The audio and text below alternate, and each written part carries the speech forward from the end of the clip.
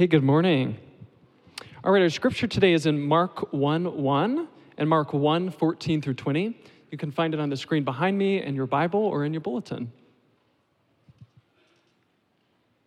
The beginning of the gospel of Jesus Christ, the Son of God.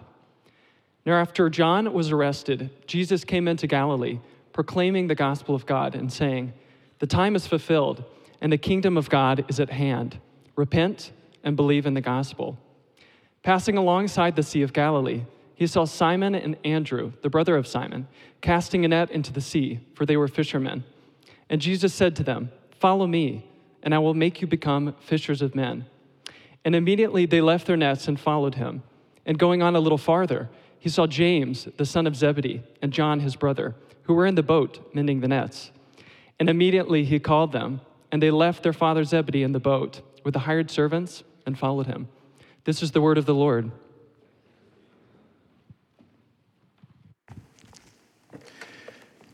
Well, good morning again to all of you. So this morning we begin a new series in the Gospel of Mark. It will take us through the end of July, and I'm so excited that we get to talk about Mark's Gospel. I realize that in a crowd like this, many of you are familiar with the Gospels about Jesus. You've been through it before.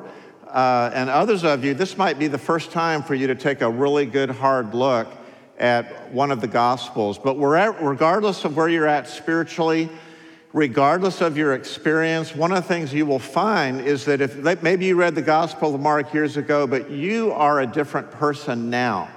And one of the ways to look at this time as we go back into these amazing stories is it's a chance for us to see Jesus in a fresh way as Mark talks about him in God's Word.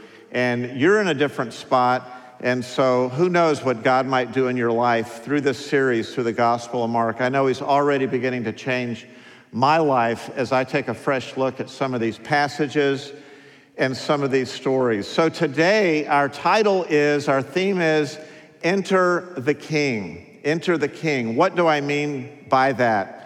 Well, there are situations in life where somebody with great authority or great power or great wealth or great skill enters into something, and it's a game changer when they show up. So great example of that is that poor little old Twitter was just moving along the last few years, doing great, and then a few weeks ago, a man by the name of Elon Musk, happens to be the wealthiest man in the world, comes along and says, "I would like to buy Twitter for $44 billion.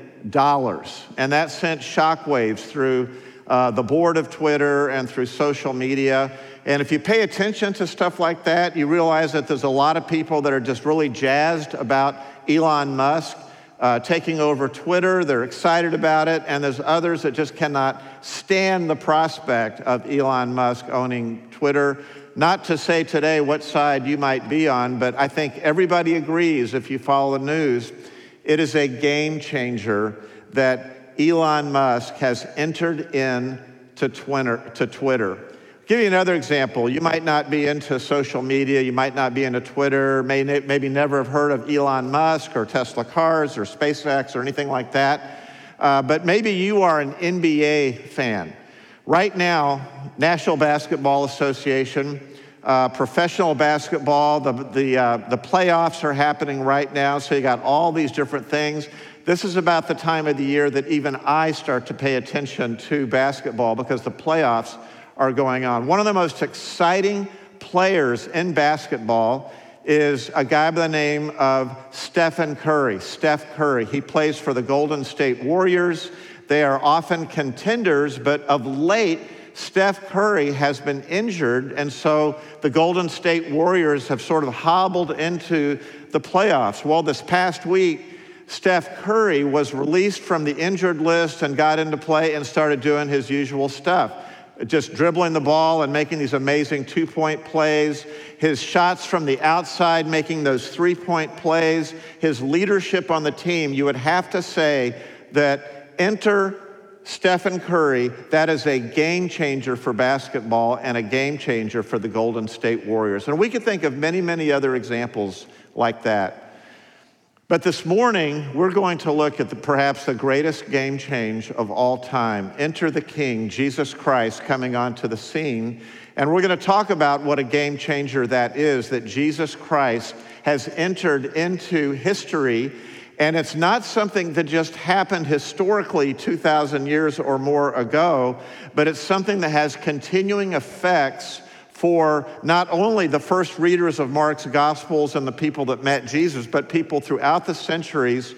It has continuing effects on the world and continuing effects on your life and my life. And so today, we're going to look at three things about Enter the King, about the King coming in. First of all, number one, we're going to talk about the person of the King. We're going to see that in verse 1 of Mark's Gospel.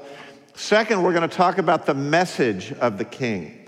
And then third, we're going to talk about the followers of the King. So my hope is that as we go through this message, that all of you will be able to see yourself in the picture of this story about Jesus Christ entering the scene. Would you pray with me as we begin this book of Mark?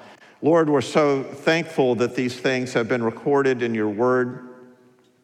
Many of us are coming from a different place in our faith this morning, and only you, Lord, know the unique needs of each heart in this room. But we pray that the coming of Christ would be not only a game changer for human history, but a game changer for every individual here in this church today and those watching online. And we pray, trusting you for that in Jesus' name, amen. So first of all, the person of the King. Take a look again at Mark chapter 1 and verse 1. In fact, don't skip over this. You're reading the Gospel of Mark. I hope that you will read the Gospel of Mark this summer with me and with your elders as we study it together. But don't skip over the first verse of Mark chapter 1. Let me read it to you. It says, the beginning of the gospel of Jesus Christ, the Son of God. Now you see that word, the beginning, and if you're familiar with the scripture, you see that that word has biblical overtones. For example, Genesis 1:1, in the beginning, God created the heavens and the earth. John chapter 1, verse 1 says, in the beginning was the Word was with God, and the Word was God. And so some of us might see that word beginning and think, what is going on here? This is the beginning of something new. This is the beginning of a game changer. This is not only the beginning of creation, but this is the beginning of the new creation, the beginning of the dawn of a new era of redemption. So this is the beginning of the gospel of Jesus Christ, the Son of God. And I want to underscore two words in this verse that'll help us understand the person of the King. The first is the word gospel. Now, the word gospel is a word that we use a lot around Lake Baldwin Church.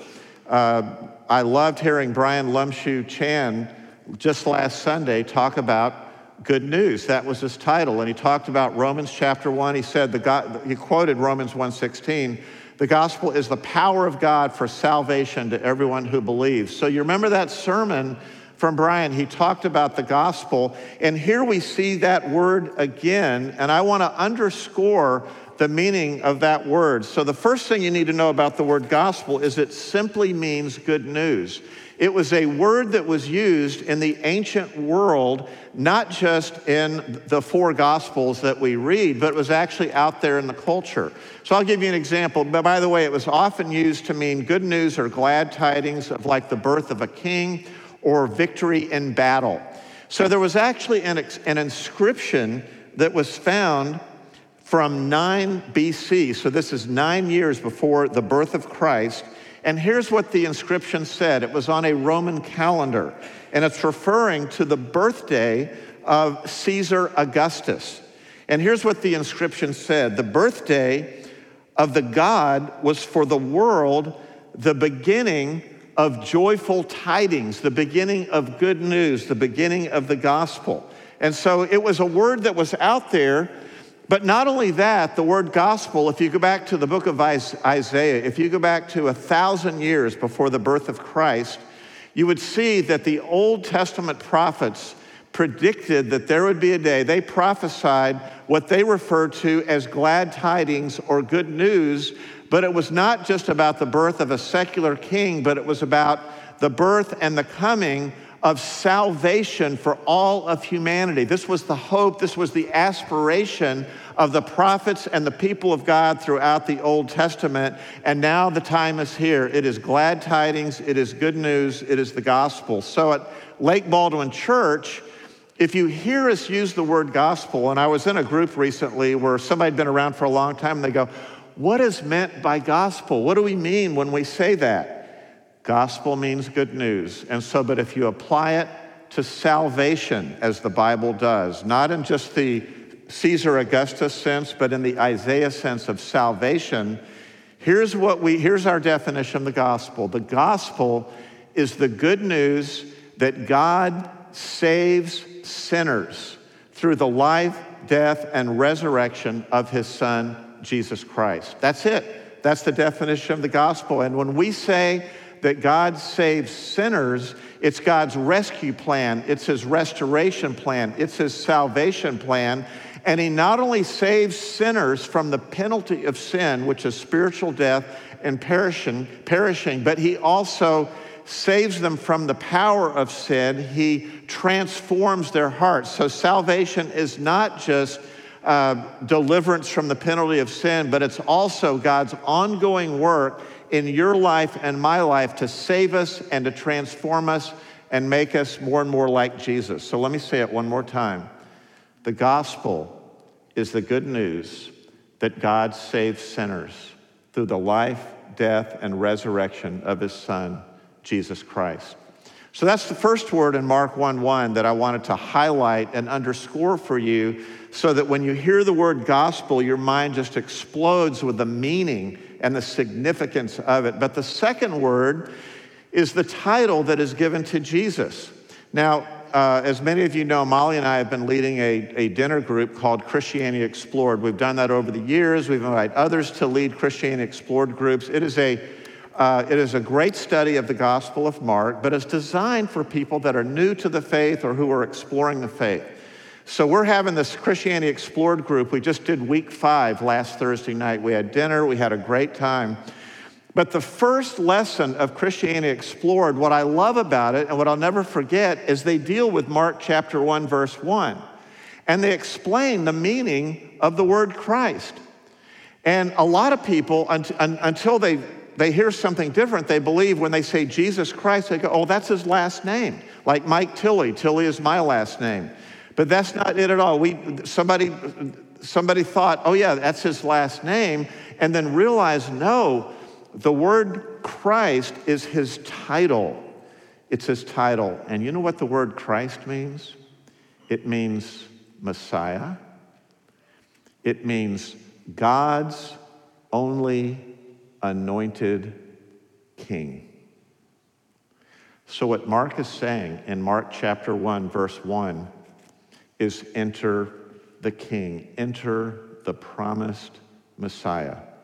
So that's what we're talking about. Now, we've said that this is a game changer. What does it mean that it's a game changer? So we're going to go on to the second point in the sermon. First point is the person of the king. The second point is the message of the king. And this is where you and I can begin to appreciate the significance. And so we go to Mark chapter 1, verses 14 and 15. Now let's look at this together. Look at it in your bulletin. Check it out. It says, now after John was arrested, now it's referring to John the Baptist. John the Baptist was the forerunner of Christ. He was the forerunner of the king. And in the book of Isaiah, it said that there will be one who would come before him. And so John the Baptist played that role. But John the Baptist encountered a buzzsaw of hostility, and that's why it says here that John was arrested. So think about that for a second. As Jesus comes out and Jesus begins to proclaim the gospel of God, as the king himself enters the stage, we need to know that that king has rivals that will not welcome his kingship. Some of those rivals might be the Roman government. There could be no other king but Caesar, and now there's this new king coming along, and there are other rivals to the king. You'll see that Jesus had opposition throughout the Gospel of Mark, and you will find that even in our day, and perhaps even in your heart, Jesus has his rivals. And so what we want to learn from this passage is that Jesus keeps on coming, and that's what he does here. After John was arrested, Jesus came into Galilee proclaiming the gospel of God. Now, where's Galilee? In a couple of weeks, we're going to throw a map up on the screen. But for today, I want to give you a little geography orientation here. Galilee is a lake, a very large lake that is in northern Israel. So if you just picture a map and you got Galilee up in the north, and near Galilee is Nazareth, where Jesus was born and raised. But then you go halfway down through the country and you come to Jerusalem and Bethlehem and places like that. It's important to realize that when Jesus began his ministry, when he proclaimed his message, he wasn't doing it in the halls of power of Jerusalem, but he was up in the cosmopolitan areas of Galilee, where you had a mix of Jews and Gentiles and commerce and all kinds of things that were going on around this lake. This lake was teeming with life. It was teeming with fish. So there were fishermen all around, and there were small towns all around. And so the first 7 to 8 chapters of the Gospel of Mark, the activities of Jesus happen in Galilee, and Mark wants us to know that as he's telling us his story. Let's get on to the message. Notice his message there. It says that he was proclaiming the gospel of God. He is announcing the joyful tidings of salvation. If you ask the question, why did Jesus come? It's to proclaim the gospel of God. You'll see that throughout the book of Mark. And he does healings and he does teaching, does all kinds of things. But the message that he wants to grip people's hearts is the gospel of God. So he came, he's proclaiming the gospel of God. Now I want you to see two things that he says here in verse 15, and saying the time is fulfilled and the kingdom of God is at hand. So he's setting the stage here, and this is why we see the entry of Christ as king is so significant for human history, because the first thing he said here is he says the time is fulfilled. What does he mean when he says the time is fulfilled? Well, there's been preparation for centuries for the entry of the king and for the coming of the king. The word time here is a Greek word, kairos. Now, if this designation of time had simply been a calendar designation where this happened and this happened and this happened, the word that would have been used would have been chronos, which refers to chronological time. When it says kairos time is an epic and a defining moment in history. So when Jesus says the time is fulfilled, he's saying the kairos is fulfilled. The defining moment is here. And he says it's fulfilled. What it's saying there is that the time is fulfilled is in what's called the perfect tense. In other words, it's a decisive moment with continuing effects throughout history. So Jesus is inaugurating a period of time, starting with his first coming and taking us all the way up to the second coming, where history would be pockmarked with divine moments, divine opportunities. That's what kairos means. It means a divine opportunity. And so you might be around people and they might use a term like, well, this was a kairos moment. What they mean, it was a divine opportunity. One of the things that I've often said is there's no other time I'd rather be alive than right now. The reason for that is because despite everything that's going wrong in the world and everything that's happened in the world, God is still in control of time. We need not be afraid of the outcome of all the horrible things that are happening in the world, because God is going to have his kairos moments. He's in charge of time. Not only time for the world, but time that's happening in your life, the things that you're hoping for, the things that you're waiting for, the things that you're praying for. God is in charge of time, and we learn that here. And Jesus starts it. The king has come. The time, the kairos, is now fulfilled. What an epic moment this is. And what's being fulfilled? He says the kingdom of God is near, or the kingdom of God is at hand. Enter the king, and the king says, the kingdom of God is at hand. What is he talking about here when he talks about the kingdom of God? I'd love for all of us here to walk out of here ringing in our minds what Jesus means by the kingdom of God. Now, this is not talking about a geographic kingdom such as the UK, the United Kingdom, or the Roman Empire. It's not talking about a geographic kingdom. It's not talking about a political kingdom. It's not like Napoleon had or other leaders throughout history. But the kingdom of God is talking about the rule or the reign of God. The reign of God is being begun or inaugurated, and it's going to spread from here. It's pretty exciting to think about what the kingdom of God is. Now, you use the word kingdom of God when you pray the Lord's Prayer. Remember, there's a prayer that Jesus taught his disciples to pray, and we're to pray these words: your kingdom come, your will be done on earth as it is in heaven. Now, what are some of the characteristics of this kingdom? Let me give you a few. I'm going to give you three real quick right now. Three characteristics of the kingdom of God. Because you go, Mike, it's not a political thing. It's not a geographic thing. It's not a Napoleon thing. How do we experience it? What does it look like? Let me give you three things. First of all, the kingdom of God often starts small. You're going to see in this passage that Jesus started with a couple of fishermen, grew it to 12 guys. And the kingdom of God starts small. It says elsewhere in the Gospels, there's a parable that the kingdom of God is like a mustard seed, but then it grows into a big tree.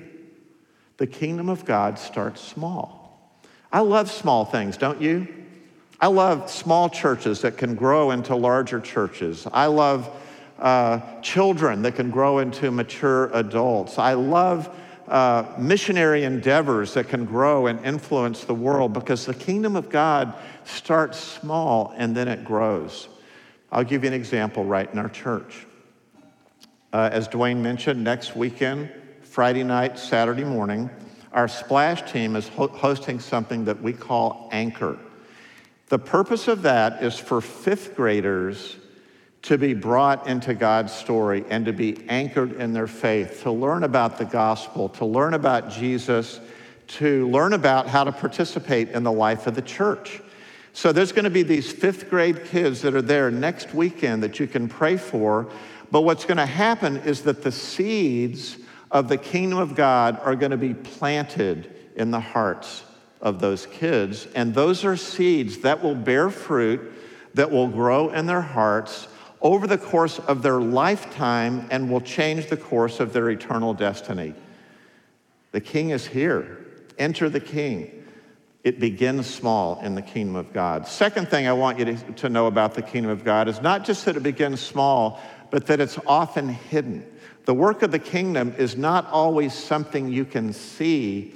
It's often hidden. I'll give you an example of that. 10 years ago, a group of churches in Central Florida and surrounding regions, and I say churches, actually pastors, I was one of them, formed something called the Florida Church Planting Network.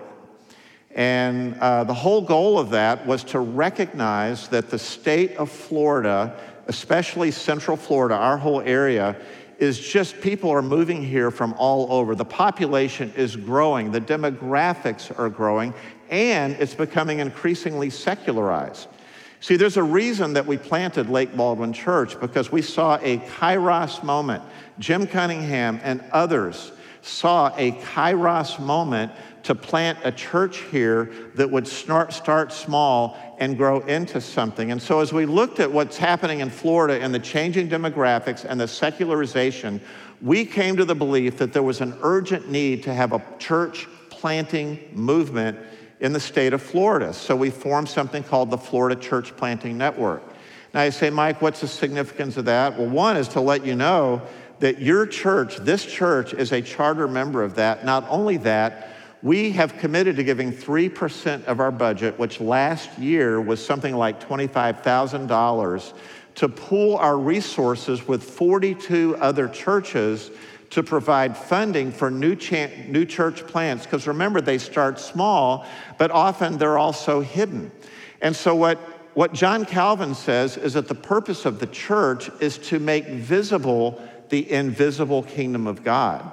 So what happens, we invest in this, we plant these churches. One of them was planted by Dave Abney, who planted a church in Jacksonville that's now called Christ Church in Town. It is a growing, flourishing church, but he was funded by the Florida Church Planting Network, and our church was part of planting that church.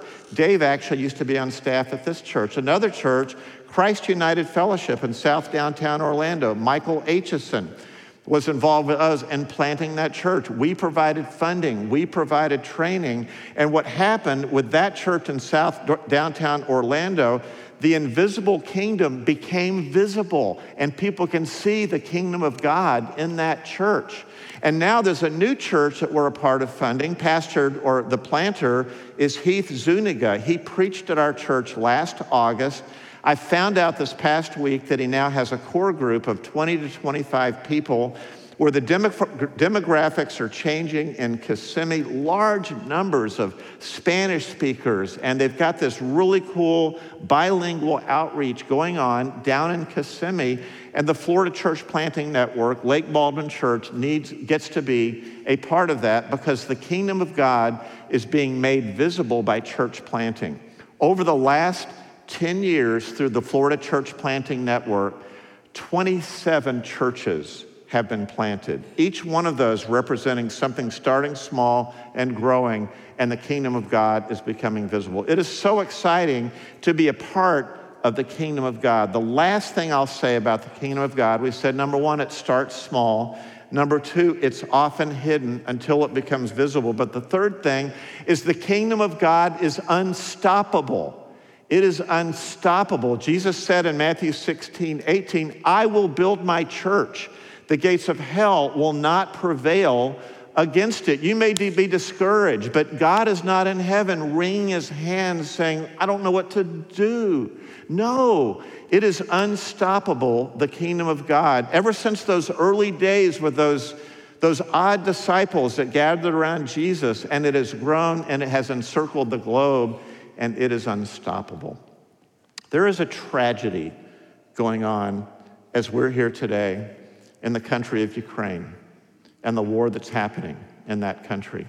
A lot of us have talked about and heard about some really wonderful, compassionate efforts to take in refugees, to do all sorts of things to help out in a very tragic situation. Our church partners with a network of international churches in Europe. One of those churches is a church in Moscow, Russia. It's a church like ours. It's a gospel-centered church, pastored by a guy that's a friend of mine, but there he is in Russia. You know what I found out they've been doing is they've got refugees on both sides of the border. You've got refugees in Russia, you've got refugees in Ukraine. What their church is doing is working with other evangelical, like-minded churches to provide assistance to refugees and also to share the gospel and also to make disciples of people in their churches because they believe in good news for the city, good news for those that are in need. And so right now, there is a church just like ours where there's a struggling pastor and there's all this stuff going on where they're working together to provide relief. Why? Because the kingdom of God is unstoppable. There are all kinds of reasons why Christians both in Ukraine and in Russia would stop their activities because of persecution or fear of the government, because of fear that might not happen. But these people are bravely advancing the kingdom of God. Jesus said, the kingdom of God is at hand. You guys, there are kairos moments everywhere. It starts small. It's often invisible, but it is unstoppable. And you and I are a part of what Jesus is talking about in this passage. There's another thing about Jesus' message I want to highlight here. And you see that in verse 15. I want you to notice there's actually a call here. In other words, in light of the fact that the time or the kairos is fulfilled in light of that, and in light of the fact that the kingdom of God is near. Jesus said in verse 15, he says, repent and believe in the gospel. Repent and believe in the gospel. I want to, if I may, just say a word to anyone who might be listening to me for whom the idea of becoming a Christian is kind of a new thing. So you're looking at the Christian faith, you're maybe exploring it, you're open to it, and you're hearing about the gospel, but you've not yet been converted. You've not yet put your faith in Christ. You've not yet gone all in with Jesus Christ. I want to give you some really encouraging words here, because Jesus says, repent and believe the good news. That is the announcement of Jesus to those people who have not yet put their faith in Christ. Now, the word repent might be a scary word, as if you got to be all, weepy and all kinds of things. That might happen. But the word repent really means a U-turn. It means a change of mind. The other day I was following the GPS on my phone, and I went on the wrong road, and it was kind of urgent. I needed to be on time at a place, but it told me suddenly, since I was on the wrong road, I needed to make a U-turn and go in a different direction. So what Jesus is saying to anybody that's hearing his message, he says what this amounts to become a Christian involves a U-turn. It is turning from myself, turning from my sin, and turning to God. But it's not the repentance that makes you forgiven or that makes you clean. It's Christ who does that. So it's repent and believe in the gospel. Trust in the gospel. So what is it that you need to believe to become a Christian? I remember when I was on the verge of becoming a Christian, I used to think about that, like, what does that really mean to put my faith in Christ and to believe in Christ? Well, think about this for a second. It's like, in some ways you might say this is too easy, but it's also hard, so here it is. You need to believe that Jesus Christ is who he claimed to be. He's the Messiah, he's the King, and he's the Son of God. You can become a Christian by believing what the Bible says about Jesus Christ. You believe in that. So first it's repent, which is acknowledge your need for a Savior, and then it's believe in who Christ is and believe in the work of Jesus on the cross to pay for your sins, because that's why he came. The whole reason that the King has entered into world history is so that you and I can be saved. So everybody in this room who's a Christian, it's because Jesus Christ came to you with his message and you repented and you believed. So it's as simple as that. It is as if you have an Evite in your inbox with the gospel that says the time is fulfilled, the kingdom of God is near you, and the way you RSVP for that Evite is to repent and believe the gospel. You can't earn it through your righteousness. Rather, we need Christ's righteousness. So that is good news. Now I want to talk about one more thing in this passage before we kind of wind down over the next couple of minutes and celebrate the Lord's Supper.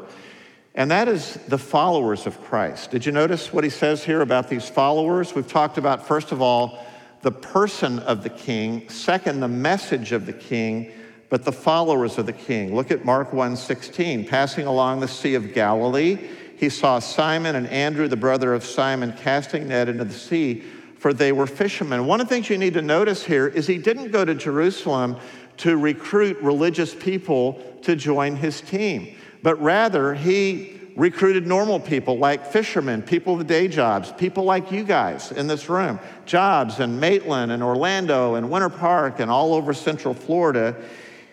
They were fishermen.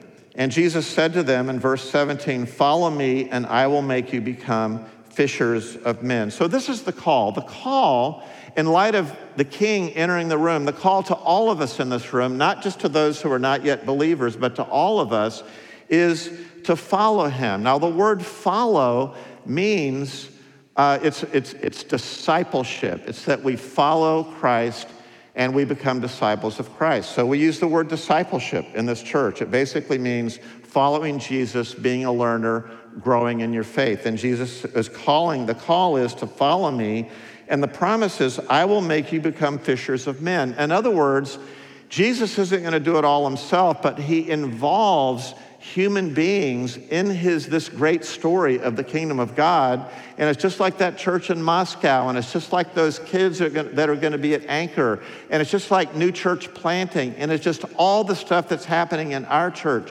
those seeds of the kingdom.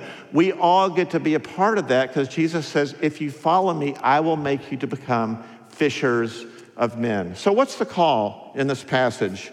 Well, it says they needed to leave their nets. That's what they did. They left their nets and followed him. So what's the call to you and me this morning? Number one, you need to leave something. You need to leave something. I'd like to ask you, is there anything in your life that is keeping you from following Christ? A lot of times as American Christians, as Central Florida Christians, we want to have our cake and eat it too. But there are times when there's something that matters more to us than Jesus. And we need to leave something. We need to leave that behind. So what's the call? Number one, to leave something. Secondly, to follow someone. And that someone is Christ. So here's a question for you. Are you following Jesus right now? Is that the direction of your life? Or do you need to make a U-turn yourself? Are you following Christ? Are you a learner of him? Are you on a spiritual growth path? Is that the chief pursuit of your life? Leave something, follow someone, and then thirdly, become someone. Become something. Jesus says, I will make you fishers of men. See, God will use all of us as part of his redemptive plan to seize kairos moments and to advance his kingdom. If you follow him, he will make you fishers of men. I love what Brian Lemshu Chan said last week. You remember his application about the gospel? He said, get engaged, get inviting, and get equipped.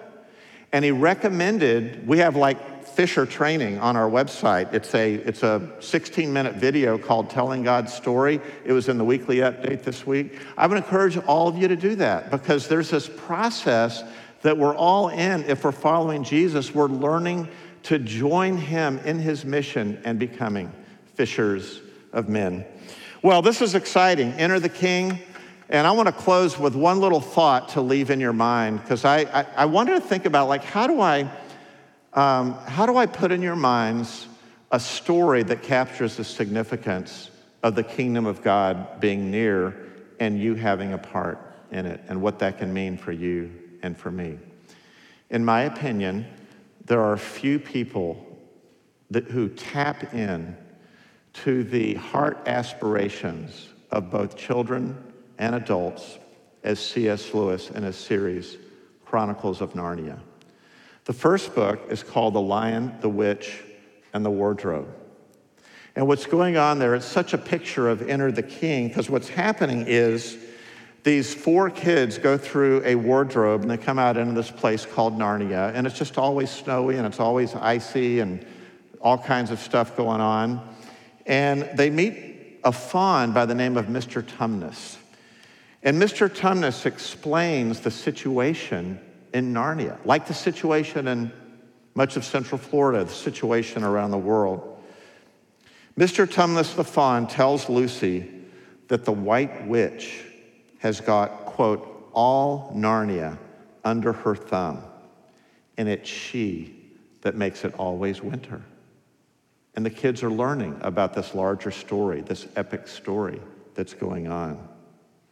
Later on, towards the end of The Lion and the Witch and the Wardrobe, something else happens, and that's the appearance of Aslan, who is this regal lion, if you will, a kingly figure. And listen to the words about Aslan coming on to the scene. This is the beaver talking. They had talking animals in Narnia. He said, they say that Aslan is on the move. Perhaps he has already landed, said the beaver. At the name of Aslan, each one of the children felt something jump inside. Edmund felt a sensation of mysterious horror. Peter felt suddenly brave and adventurous. maybe like that pastor in Moscow. Susan felt as if some delicious smell or some delightful strain of music had just floated by her. Think of the joy in her heart of Aslan being on the move. And then Lucy.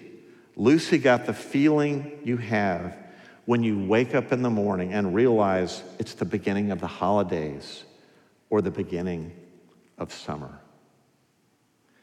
You see, Aslan is on the move, and because it's Kairos, time between the first and second coming of Christ, Aslan is still on the move. The kingdom is growing. Enter the king. Aslan is on the move. And I have a final question. Will you follow the king? Let's pray together.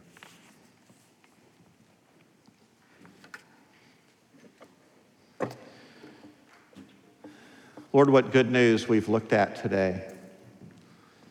Many of us are not familiar with the idea of a king. But we praise you this morning for the reality of the coming of Jesus Christ, the Son of God. Would you, by your grace, work in our hearts that we would respond the way Simon and Andrew did, and James and John, that we would leave our nets and we would follow you. And we pray in Jesus' name, amen.